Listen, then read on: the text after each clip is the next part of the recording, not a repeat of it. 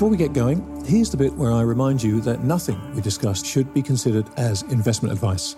This conversation is for informational and hopefully entertainment purposes only. So, while we hope you find it both informative and entertaining, please do your own research or speak to a financial advisor before putting a dime of your money into these crazy markets.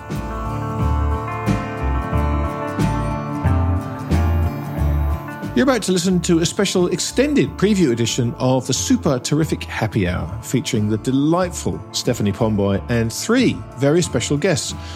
Dave Ivan of Copernic Global, Adam Rosenswag of Goering and Rosenswag, and James Davolos of Horizon Kinetics. We had the idea to put this little panel together to discuss inflation. All three gentlemen and their firms have done some extraordinary work on the subject of inflation. They've written some fantastic stuff, which you should absolutely delve into. You'll find them at copernicglobal.com, GoRozen, GOROZEN.com, and horizonkinetics.com. I would urge you to read the writings of all three firms because it's fantastic. And as I said, the subject at hand here is inflation. We're going to talk to all three guys about how they think about the macro backdrop for inflation, and also get into some of the ways they think it makes sense to play the continuation of inflation that they all seem to think is inevitable. Every episode of the Grant Williams podcast, including The Endgame, the Super Terrific Happy Hour, The Narrative Game, This Week in Doom, Shifts Happen, and Chaos Theory, is available to Copper and Silver tier subscribers at my website, grant-williams.com. Copper tier subscribers get access to all the podcasts, while members of the Silver tier get both the podcasts and my monthly newsletter, Things That Make You Go Hum. So, if you enjoy what you hear on this show and you'd like more high-quality content like it, then please make your way over to grant-williams.com and join an exciting community today. And now, on with the show.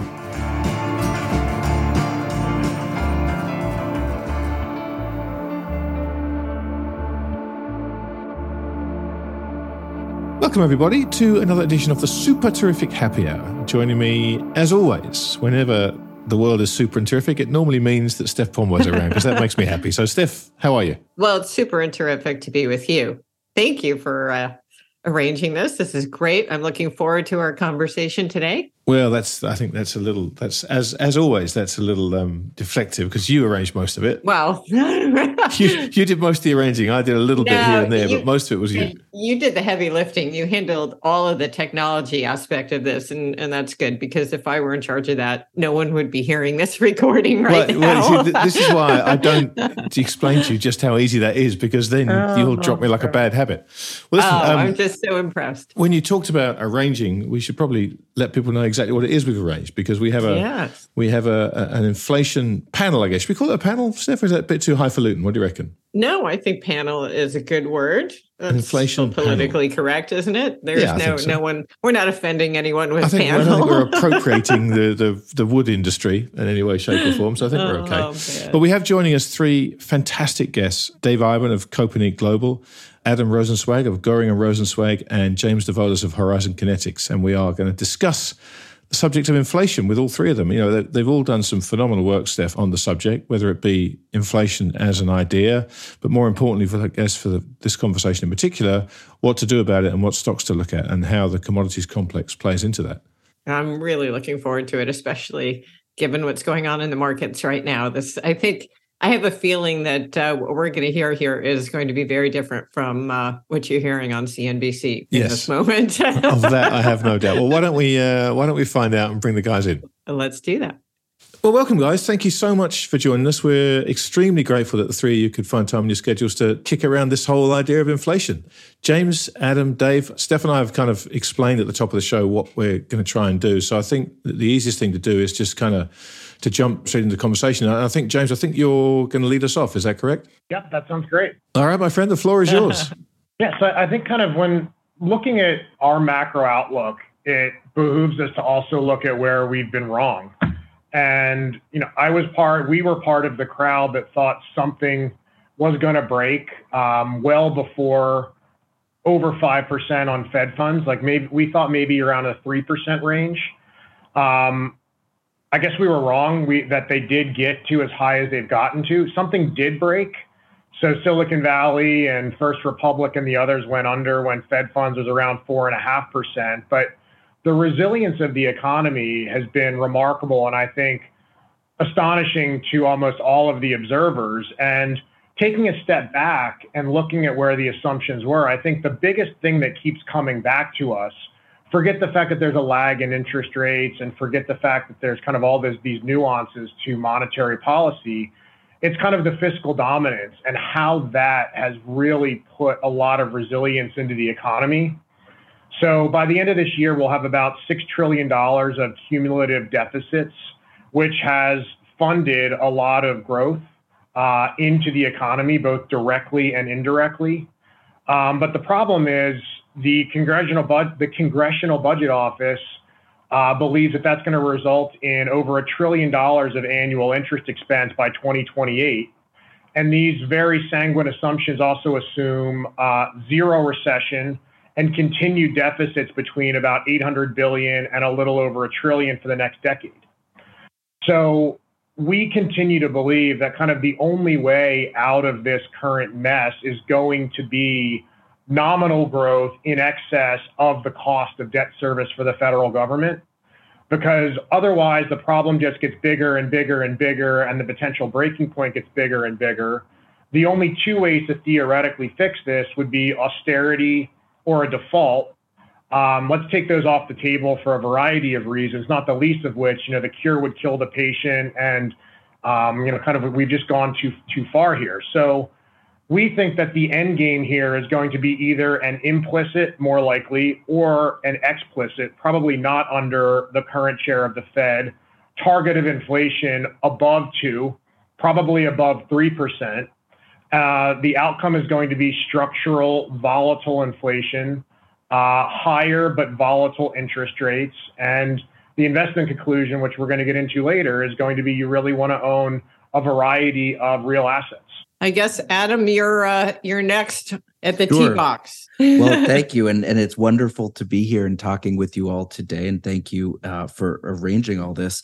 We are natural resource investors. And so we look at things clearly through our own lens and through our own outlooks and views. And what we see from a macro perspective going forward is a real inflection point and a period of much, much higher commodity prices. And the reason for that is as simple as it is complex.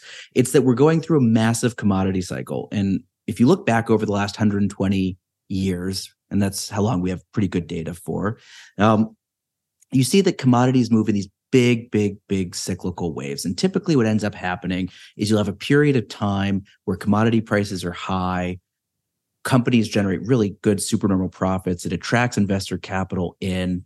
Everyone is just about as bullish as can be. And it doesn't, you don't need a super long memory to go back to the middle part of the early 2000s when, everyone was talking about the latest and greatest Canadian oil sands project, or the latest and greatest shale deposit, or even, gold and copper mines around the world. And certainly we remember some major busts and blowups through that sector as well. Money pours in, it chases new supply, and eventually all that supply comes online. It overwhelms the market, prices collapse.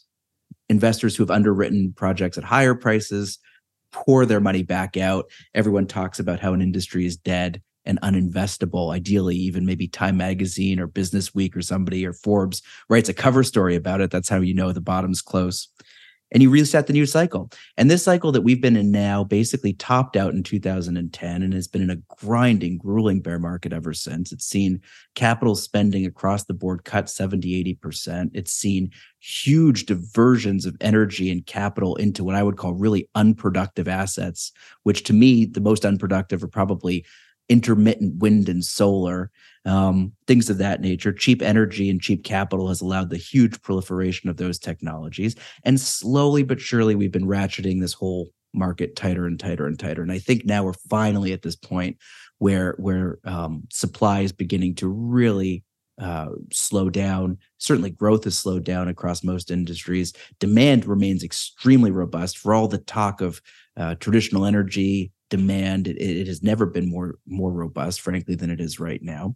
And we're in the process of moving from a period of surplus into a period of deficit. And what does that mean? It means that commodity prices are going to move a lot higher. That's going to be true across the board. It's probably going to be the most true where you've seen the most starvation of capital, and that's in your traditional energy, your oil and your gas as well. But it's going to be true in copper. It's going to be true in uranium mining, where you saw a 90% peak to trough fall in the price of uranium. So I think you're seeing it across the board. Energy has gone from being about 15% of the S&P down to a low of 2% a couple years ago. It hasn't been able to break 5%. Energy has been the best performing sector now for going on 3 years in the market. And you've seen persistent selling by all the generalists out of the XLE, out of the XOP. It doesn't matter. So, I think that this bear market is run its course. I think you're in a sustained bull market move now, but asset allocators still haven't woken up. And what that means is that the snapback is going to be more pronounced and last longer. And unfortunately for people having to deal with inflation, I think you're going to have a tough time with higher raw material prices for the better part of the decade. Dave, why don't we flip it over to you and give us your quick macro view? Okay, thank you. And thanks to Grant and Stephanie for putting this on. I think it's very timely.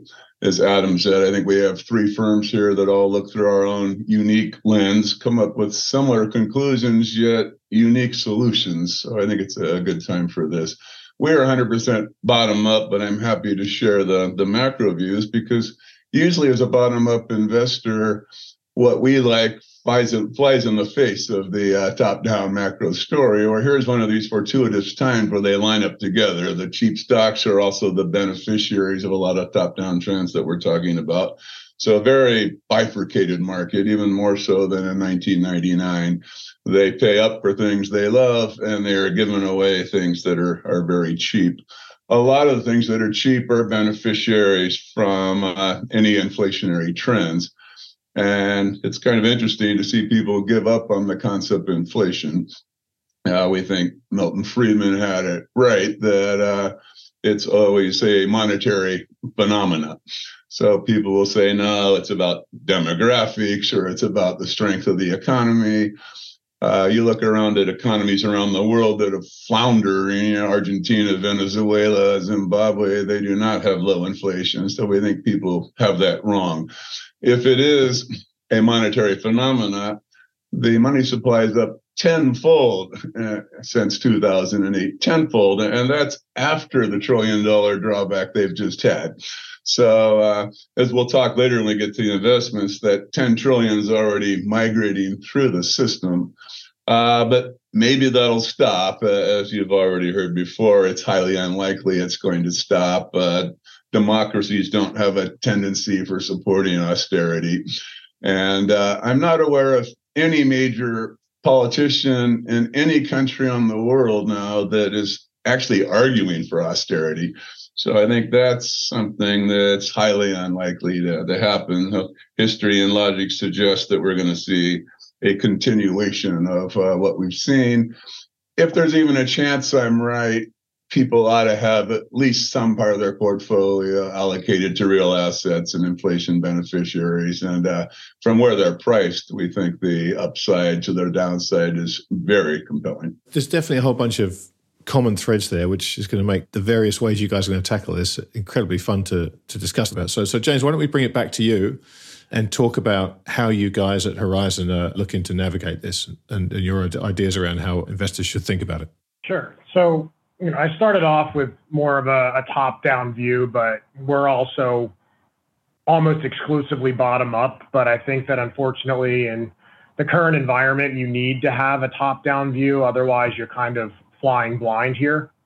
But fundamentally, looking at the supply side, we continue to believe that natural resources are one of the most compelling investment opportunities. And a lot of it just comes down to the fact that not only has capital been starved from these industries for, in some cases, decades, but there's very little incentive and there's a lot of political pushback to actually do the right things to balance the market longer term. But then that's also coupled with the fact that we have fairly resilient demand. And I think what a lot of the kind of the heuristic approach, especially with regards to energy consumption, looks at is, efficiencies and electric vehicles in the OECD world. But the real delta here is the non-OECD world, where, okay, China has its problems today, but then you've got a couple billion people in India, Indonesia, Africa, Central South America, where that's where the real growth is going to be. And the other big problem is that we've basically spent 30 years importing disinflation in the form of cheap, abundant resources and cheap, abundant labor. A lot of that has been exhausted, and now we're competing with those same countries in order to access the same labor and materials.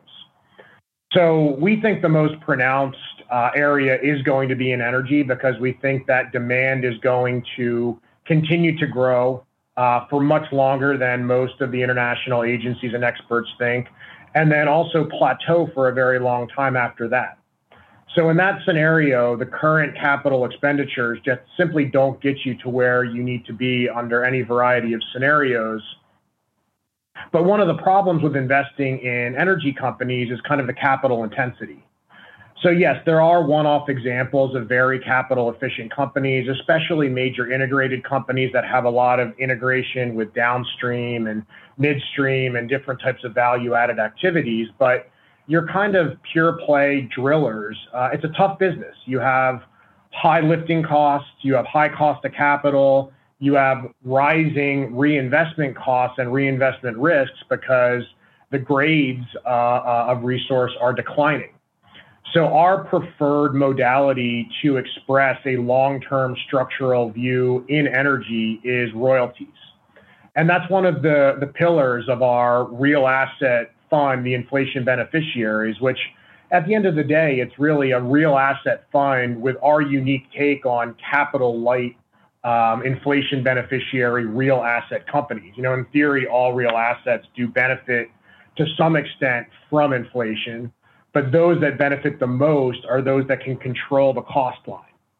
So it's fairly easy for all real assets to benefit on the top line, but if you can't control the cost line, you and your investors might not be all that much better off from that environment. So at a very high level, again, royalties are basically, instead of doing the exploration, the drilling, the transportation, the refining, you're simply taking a revenue interest off of the driller's activities. So again, ultra simplistic, if Chevron or Occidental is going to spend billions of dollars developing your land, you get a revenue, you have an interest on gross revenue. So they could be producing at, let's say it's $100 barrel oil, but their break even is 90. It's not, but I'm just giving you a hypothetical example. You benefit from the nominal price appreciation regardless of their net benefits. So what that creates is an extremely high operating margin, even at the bottom or middle of the cycle, 70% plus. And then almost all of that gets converted down into after-tax free cash flow. You would think that these businesses would be extremely richly valued. And in fact, in the private market, you're seeing very, very high multiples being paid for smaller, digestible size royalty packages. So things in the range of, let's say, very low, so millions of dollars, all the way up to maybe 100 to 200 million. But there's really no scale to buy the really large packages. And this is evidenced by one of our top picks in the US, Viper Energy Partners. So Viper is a subsidiary of sorts of Diamondback Energy. They have some of the best royalty acreage in the United States, focused in tier 1 acreage in the Permian Basin. They just did a deal where they bought about $1 billion package in the Permian at a 15% unlevered free cash flow yield, which you're only paying for producing wells, drilled but uncompleted wells, and permits. So that 15% is at strip, and strip prices are backwardated. Then you have all of that upside from exploration at a 15% steady state yield at strip. The reason why that exists is there's only one or two players out there that could even bid for $1 billion package. Viper got the deal because they were able to actually go in with about a quarter cash.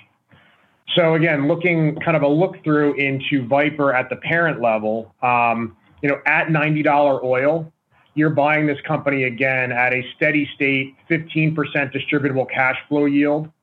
They pay out about 75%, so you're getting at about 11% yield with 25% retained to reinvest and grow. And you're not paying for any of that optionality on the tail. So this is why we really love royalties, is if they have 30 plus years of production, which they do, there's a tail there, which if you were to do a Black-Scholes model on 30 years of oil and gas revenue with effectively zero cost, that would break the Black-Scholes machine. It would be many, many multiples of the entire aggregate market value of royalties in the marketplace. Another interesting item with Viper, because of, unfortunately, the market structure that we're in, they were a partnership where they could basically pass through taxes, but when we reduced the corporate tax rate to 21%, they elected in a check-the-box election to basically convert into a taxable partnership. In the eyes of Standard & Poor's and MSCI, in their infinite wisdom, that is not eligible for index inclusion, even though it's effectively taxed as a corporation. They're converting to a corporation for precisely that purpose and will be eligible for index inclusion once that's completed. Again, adding kind of this robo bid because they basically have zero representation today because of the limited partnership structure. One other name in kind of energy royalties, if you don't want to have exposure to U.S. shales, is Prairie Sky in Canada. So Prairie Sky has almost 20 million acres, mostly in the Western Canadian Sedimentary Basin. And a lot of people think about Canada, think of this thick, viscous, heavy oil sand. They do have some exposure to that, but if you drill down into the Canadian energy market today, their conventional production, which is basically the equivalent of our horizontal fracking, is growing with incredibly low break-evens and incredibly value kind of middle grade crudes. So again, you have this really long tail option for Prairie Sky where a fraction of their 20 million acres are developed. But forget production growth, which I think there is embedded very strong growth with zero expense paid by you as a shareholder. Right now, they're earning incredibly low realizations on their oil, which is basically Edmonton Light. That's not as bad as Western Canadian Select, but you can't get this really valuable mid-grade crude out of the country due to pipeline and export restrictions. There's also AECO Gas, which trades at a huge discount to Henry Hub and certainly LNG contracts internationally in Rotterdam and Asia. To the extent that there's any type of environment where they can access international prices, and we are seeing more LNG export and some pragmatism on that standpoint, you have kind of an embedded uplift to the extent that they can realize better differentials over the fullness of time. But we like the company solely based off of the fact that you have this really long tail, could be over a century of inventory based on that very low developed 20 million acres. And again, I think the market just doesn't appreciate the nuance of the royalty business model. People want nothing to do with Canada. So many reasons why this is under-owned and unloved in addition to Viper. But energy in general just comes out as very cheap with a lot of drivers that would correlate to this new world that it seems like we're all in agreement. We're entering a new economic paradigm where what worked for the past 30 years probably or almost can't work going forward, yet people have little to no exposure to the things that you actually do want to own. Phenomenal. That's great, James. Thank you very much. We'll keep sticking to this topic. I've got a bunch of questions on that too. We could be here all night. Adam, let's flip it over to you. Sure. No, thanks. One thing, I know we're trying to keep to the schedule and now you want to hear sort of some of how we position ourselves, but I'm going to tell you something else before I get into that because... Hey, you can go wherever you like. Well, the schedule's the schedule, but Steph and I don't really care. We just want to talk to you. Right. It's not quite live TV, but basically, I have the mic, so let me go. One of the things that we found that was really interesting, and I think it ties together what Dave was talking about before as well, when we're talking about some of the larger macro problems here in terms of, fiscal dominance that James was talking about in terms of servicing the debt and all this money that's been printed and this Friedmanite, approach to monetary systems. One of the really keen observations we made, looking back again over about 150 years, when commodities and real assets, as measured just by a simple commodity index relative to the Dow, right? So you have commodity prices, you have stock prices, just divide one by the other. When they get really, really, really cheap, like they did in the late 20s, the late 60s, the late 90s, and then again right now.